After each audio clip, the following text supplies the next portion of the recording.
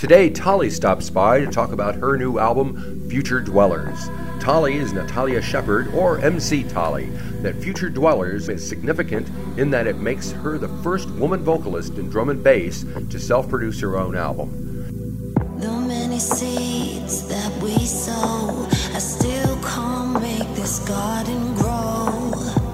Maybe it's psychological, and I'll never understand it. Hello. How's it going? Good. Excellent. Glad you decided to stop up. It's been kind of slow around here getting visitors with the COVID and pandemic and all that stuff. Thanks for having me. My pleasure. You've got a new album out, Future Dwellers, just came out on Friday. Must have been exciting. What did you do on Friday? Anything? I'm notoriously bad for celebrating releases. I don't usually do anything. It's kind of nerve-wracking as it is, but I had a friend say, come on, you must be doing something. Actually, my friend Julia Deans. Oh, I just saw her on Saturday night singing with Tammy Nielsen. I did too. Oh, man. What a show. Oh, my God. What a show. Unbelievable. Yes, so Julia was like, come on, babes, you've got to do something. So I thought, all right, well, let's go for a drink. So we went for a drink to Pocket Bar, and then my husband and I had dinner out, and then we went to see Rib Fountain at Town Hall. Right. Yeah, and then Saturday I went to see Tammy at Altea Centre. So I've had a really amazing weekend of music. Yep. I mean, just with Tammy and Reb back to back, what more, And two good friends of mine. We're all part of something called the Witches Coven. Oh, really? So it's Reb Fountain, Anika Moore, Holly Smith, Julia Deans, myself, Anna Coddington, Steph Brown from Lips, and we all just get together occasionally and talk about music and the patriarchy, and they talk about their kids. Are there any cauldrons involved? No, but there's definitely lots of spell casting. Oh, good. I like to hear that. Excellent. Well, I would love to just listen in on one of those. I've had lots of women be like, I want to be invited. Yeah, I'll bet. All righty. So, Future Dwellers, first album in a little while? So it's been 3 years since my last release, which was Love and Migration. Yeah. And when did this thing start to take form? It started to take form during lockdown, right? Because obviously everybody during lockdown were finding things to do, people taking up knitting and cooking and all that sort of stuff. Yep. For me, it was, okay, this is enforced studio time. I obviously have to go into the studio and create, because this is the perfect opportunity. So for me, it was just getting up every day, doing yoga, going into my studio, switching on my computer and sort of sitting there and kind of thinking, right, what am I going to do today? And initially it just started out just creating and really getting to learn how to use Logic. Right. That's the DAW I use. And I wanted to kind of better my skills as a producer. I have produced stuff in the past before. Right. But it's possibly being not of a standard that I was really, really proud of, even though I did release it. So I was like, right, I want to, really get a hold of this production thing, producer thing, and I started creating, and then at one point I just started playing around with some drum and bass beats, which I've never ever tried to do in my 20-year career, because I've always felt like it wasn't really my place as an MC, as a vocalist, I'm not considered a producer, I'm not a DJ, stay in your lane, that whole kind of thing. But then I thought, well, I'm classically trained, I've been making music for 20 years, I know this industry really well, I compose for film and television, why am I doubting myself to make drum and bass? So I started playing around with it, and just little by little started to make some things, and I knew I'd kind of was on to something when my husband came running downstairs and went, what's this tune? Did you make this? I said, yeah, this is one of mine. He's like, this is amazing, this is really good.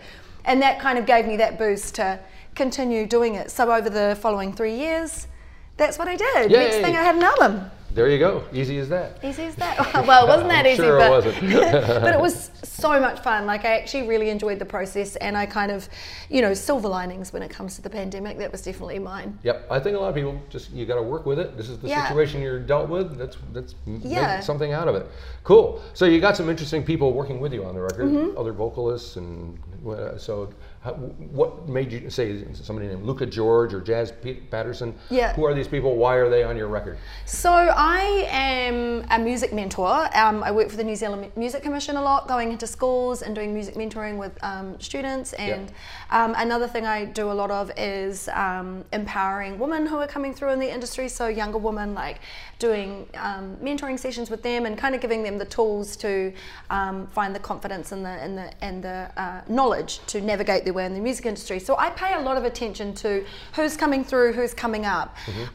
Jazz Patterson I was actually introduced to because I was doing a mentoring session at the Soul Academy down in Christchurch, which is run by a good friend of mine, Sasha V, and I met Jazz there, wonderful singer. She asked me if she could come up and do a songwriting session with me here in Auckland. Came to my studio, came in, laid down some vocals. We didn't end up doing anything with that song, but it made me kind of think, I would like her to sing on my album. Right. Luca George, I just discovered him on Instagram. I think somebody might have posted, like a mutual friend might have reposted one of his videos. I heard his voice, I was immediately transfixed and was like, this bro needs to sing on some drum and bass. Right. Even though he's a pop singer, right. Jazz is also what I would say more of a left field pop singer. Farah Swami, he's a guy I've been paying attention to for a while. He's Ethiopian born, New Zealand raised, incredible R&B singer, soul singer. You know, kind of with this, he's this part of this new generation that's coming through. It's very cool and making lots of edgy, cool R&B type stuff.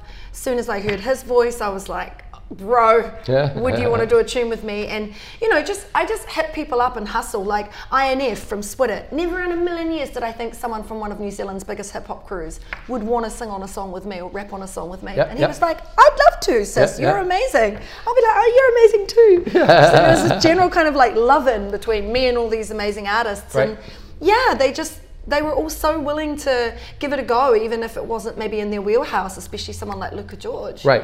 So now you're producing as well, so that puts you know, higher up on the food chain. Where I guess. So the decisions are all yours. You have to make sure that you once you get them in there, you have to get what you want too. So and I think vocal production is something that I am strong in. Like, I've vocal produced artists for many, many years. I've sat in on studio sessions in both America and in the UK where I have assisted the producer in getting good results from the singer. So I know that's something that I'm strong at, and I know that also with my educational work and my mentoring.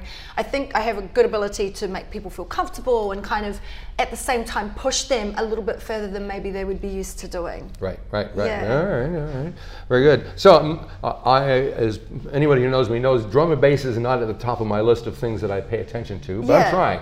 Yeah. So my guess is that it's also kind of technology driven as well, and whatever the newest software, whereas you know the old rock and rollers are just using amps and guitars and drums, and that's all. I mean, we're using amps and guitars too. Don't get me wrong. Like I'm on my album, there's live trumpet, there's live strings, there's live guitar. Julia Deans actually plays on the last track on the album.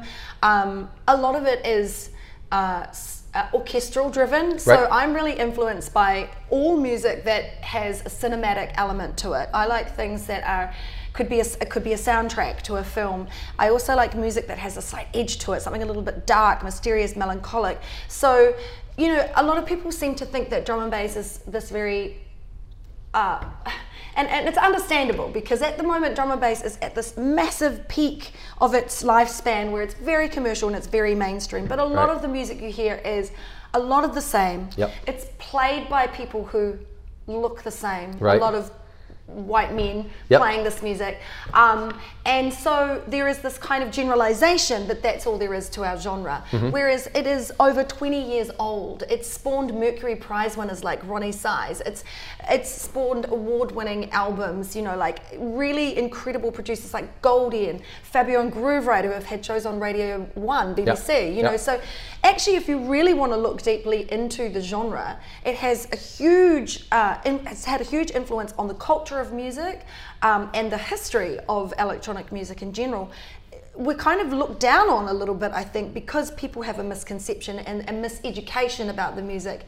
Whereas I think if you take the time to really investigate it, there's so many different facets to the music, and you can always find something in it that you like. I particularly love liquid drum and bass, which is the more soulful side. So it's more vocal driven, it has a lot of soul samples and elements to it, lots of live instrumentation. That's what I like. And that's kind of stuff that like my mum gets into. You know? Right. Okay.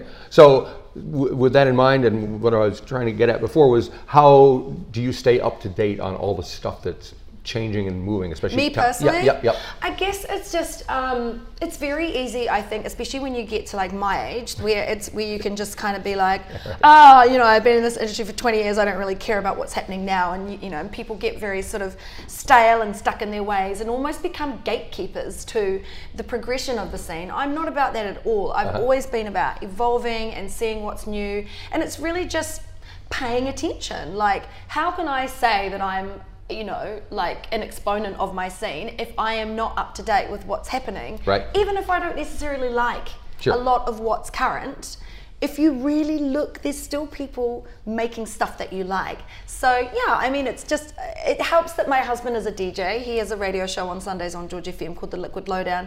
He's also a promoter, so I get to hear a lot of new music through him. Yep. Yeah. Okay. And speaking of DJing, you do quite a bit of it yourself, right? I don't DJ. I'm on the mic. You're on the mic. You're the MC. So I'm an MC. Yeah. I would like to try emceeing, but my husband's like, God, you're good at everything. Could you just leave one thing to me? So when you do that, tell me, how is that different than what you're doing here? So this is production based. It's sitting in the studio, sitting in front of a computer screen. When I MC, it's me and a DJ live on stage. I'm a freestylist, so it really depends on what the DJ's playing. So I will rap and sing along with what they're playing and just make it up on the spot. So it's all about kind of taking the crowd on a journey. I'm also a conscious lyricist, so a lot of the stuff that I rap are lyrics that have meaning, and they're not. It's not just hands in the air and make some noise. It's not just that. It's about talking about where we're at in the current climate of the world, you know, from right up to like breakups and like, you know, things that are happening every day to me, myself. Like, I'll rap about all of it. Right. Yeah. Okay. And do you have to kind of read the crowd? 100%. I mean, but I think it's more the DJ that has to read the crowd. They're the ones who have to vibe check, is what we call it, you know. Okay. So vibe check, look up, what's the audience doing, what are they loving, what are they kind of looking a bit bored with, and going with that. And then I have to go with what the DJ's doing, because they have control of that. Sure. Which is why I like producing. Right, because now you're in charge. There you go. Very nice. Alrighty. So out of the tracks on here, pick one that you want that has a story behind it that you can tell me about on your album. For the folks at home, I have the songs written down. Why don't we talk about Lion's Den, actually, because I feel like I've talked about a lot of other songs with other people, and Lion's Den actually has, I mean, they all have a lot of meaning to me because I've taken a lot of time with all of them. It's all killer, no filler, this album. Ooh. So Lion's Den was a song that actually was spurred on because I saw an interview with one of my favorite musicians, a huge influence in my music career, and that's Tricky from Bristol. Right. And I lived in Bristol for 5 years when I was signed to Ronnie Sizer's label, and then I moved to London for 5 years. But the Bristol sound, and Tricky in particular, was hugely influential to me. When I lived in Wellington and was going to uni, I used to put Tricky on late at night, you know, walk those like rainy streets of Wellington and the misty cold and listen to his voice and his raps and be like, yeah, I want to make shit like that, you know. Right. So Lion's Den was sparked because I saw an interview with Tricky, and he's talking about when he worked with Massive Attack, another Bristol-based band, and he says it was just 5 musicians or 5 people making music, not for fame, not for success, not for money, making music because they love it, you know, and doing it together because they love it. And I remember hearing that and being like, I need to sample that. So I took that snippet of the interview and I put it in Lion's Den, because for me, when I worked with the record label that I was signed to back in 2004, which was Ronnie Sizer's label, Full Cycle, there was literally 5 guys and me. Right. So it was like we were making money. Sorry, we weren't doing it for the money. We were making music for the love of it. Definitely they were still making music for fame and success, but for me it was like more than that. It was the whole experience of living out a dream that I'd had since I was a young teenager to work with these guys. Right. And Lion's Den, I guess, is also a bit of a metaphor for the music industry, you know, especially as a woman trying to navigate what does often feel like a lion's den. Well, that's been a topic of conversation quite a bit, and we mentioned Tammy. Half of her album is about those kind of experiences. A very feminist album, and I think it's like she said at her concert. It's like with this whole message of what it's like to be a woman in the industry. It's like people, oh God, she's talking about feminism again, but it's like, Yes, we are, because we're still experiencing, oppression through this patriarchal society we live in. We are still being made to feel like objects and made to feel like we're not good enough and we're undervalued and we're underpaid, So yes, we're going to keep talking about it until this shit changes. And Lion's Den, I mean, for me as a young girl from New Zealand going to work in a very male-dominated industry where the concept of a female MC having an album out and rolling with one of the biggest crews in drum and bass was just outlandish to some people who just couldn't come to terms with it. I definitely had to navigate a few Lions pits and Lions Dens. I'm sure you've got some stories to tell. I definitely do, and they'll all be coming out in my book. Yeah, it's the spirit. So are you still like the only female MC in New Zealand? No. In New Zealand? Yes. No, not at all. I mean, there are other female MCs, but perhaps they're just not as prolific yet because they haven't quite come through. But I know there are other women doing it in New Zealand, so I don't want to say I'm the only one, because I'm not. And I'm definitely not the only one internationally. There's a ton of other amazing female MCs who existed when I first started out, already were there, and new women and non-binary people who are also coming through now. Yeah. So you're kind of a trailblazer, though. You kind of. Yeah, apparently so. Yeah. So what would you, if you met some young 19, 20-year-old that wants to do it, what kind of advice do you give them? I meet them a lot. Yeah, I'll bet you do. I get a lot of messages as well, and people asking me. My advice is always to be to not watch what anyone else is doing and just do you. Right. It's really important to find a unique voice in the industry. And when I first started out, I thought I should sound like a 35-year-old black man from London, because that was what I'd listened to and grown up with. And so I obviously thought that I needed to emulate that. I also thought I needed to sound more masculine to be taken seriously. Right. But actually that's kind of become my style now. I do have quite a deep voice, and on the mic it does tend to cut through. Cuts through. Right. Yeah. But I would say, find what's unique about you. What's your angle gonna be? It's not, you don't have to have a thing or an angle necessarily, but it's important to have your own authentic sound at least. Right. And I would say be prepared to work really hard, be prepared to hustle, be prepared to get a lot of shit. You need to have a thick skin, but also be prepared to know your worth and stand your ground. And when you feel like something's been, when you're being undervalued or you're being treated inappropriately, say it. So now also, if I'm not mistaken, you've just done a show in Queenstown, and you got one coming up in the neck of the woods, is that right? Yeah, so the one in Queenstown I didn't actually end up doing. Oh, what happened? They kind of blew their budget out, and they could actually only afford Aroha's flights. It was the flights are just so ridiculously expensive at the moment anywhere. Right. So I didn't actually end up doing that, but that was good because it meant I could go to Tammy's show. There you go. So silver linings. So yeah, I've got one coming up at Neck of the Woods. What's going to happen? So we've got an international artist coming over called Galaxy. They're a duo, but it's just one of them coming, John Galaxy. He plays that beautiful instrumental kind of melodic drum and bass that I was telling you about. Right. Really prolific DJ. My husband is actually the promoter, so it's his show, and I'm emceeing with my husband. Cool. Yeah. So that's coming up, and then lots of other shows as well. I've got Whiteout Festival coming up in Christchurch, and then I'm hoping to go to the UK and to Sardinia in September. Sardinia. Play a couple of festivals. Why not? Sounds like Why fun. not? I mean, if I can afford it, I just need to have a little look at my budget. Fantastic. Alrighty. Well, we got Future Dwellers. It's out. Yep. Do you sell? Does the music sell? Is that a thing anymore? Yeah, is it just down streams and whatever? I've pushed it on Bandcamp, and I've got to say, I'm really impressed with the amount of people who have come in and paid for it and paid above what I've got it on there for. That's which cool. is so supportive. Thank you everybody who does that. And loads of streams. It's had over 10,000 streams, and just so many wonderful comments. People just saying how much it's resonated with them, and that just means so much to me, because this is like my eighth studio album, and the fact that people are still listening to me and supporting me is really awesome. And it's out under my own imprint, Rain Recordings. Right. I wanted to do it myself because that means that no one can tell me what to make, when to put it out, or how to put it out. I can do it exactly how I want, which is what I've done. Which is the way it should be. Yeah. Excellent. Well, thank you for stopping by. Thank you so much It's been for fun. having me. Yeah, we'll have to hope the show goes well at the Neck of the Woods. Thank on Friday. you. Yeah. Thanks.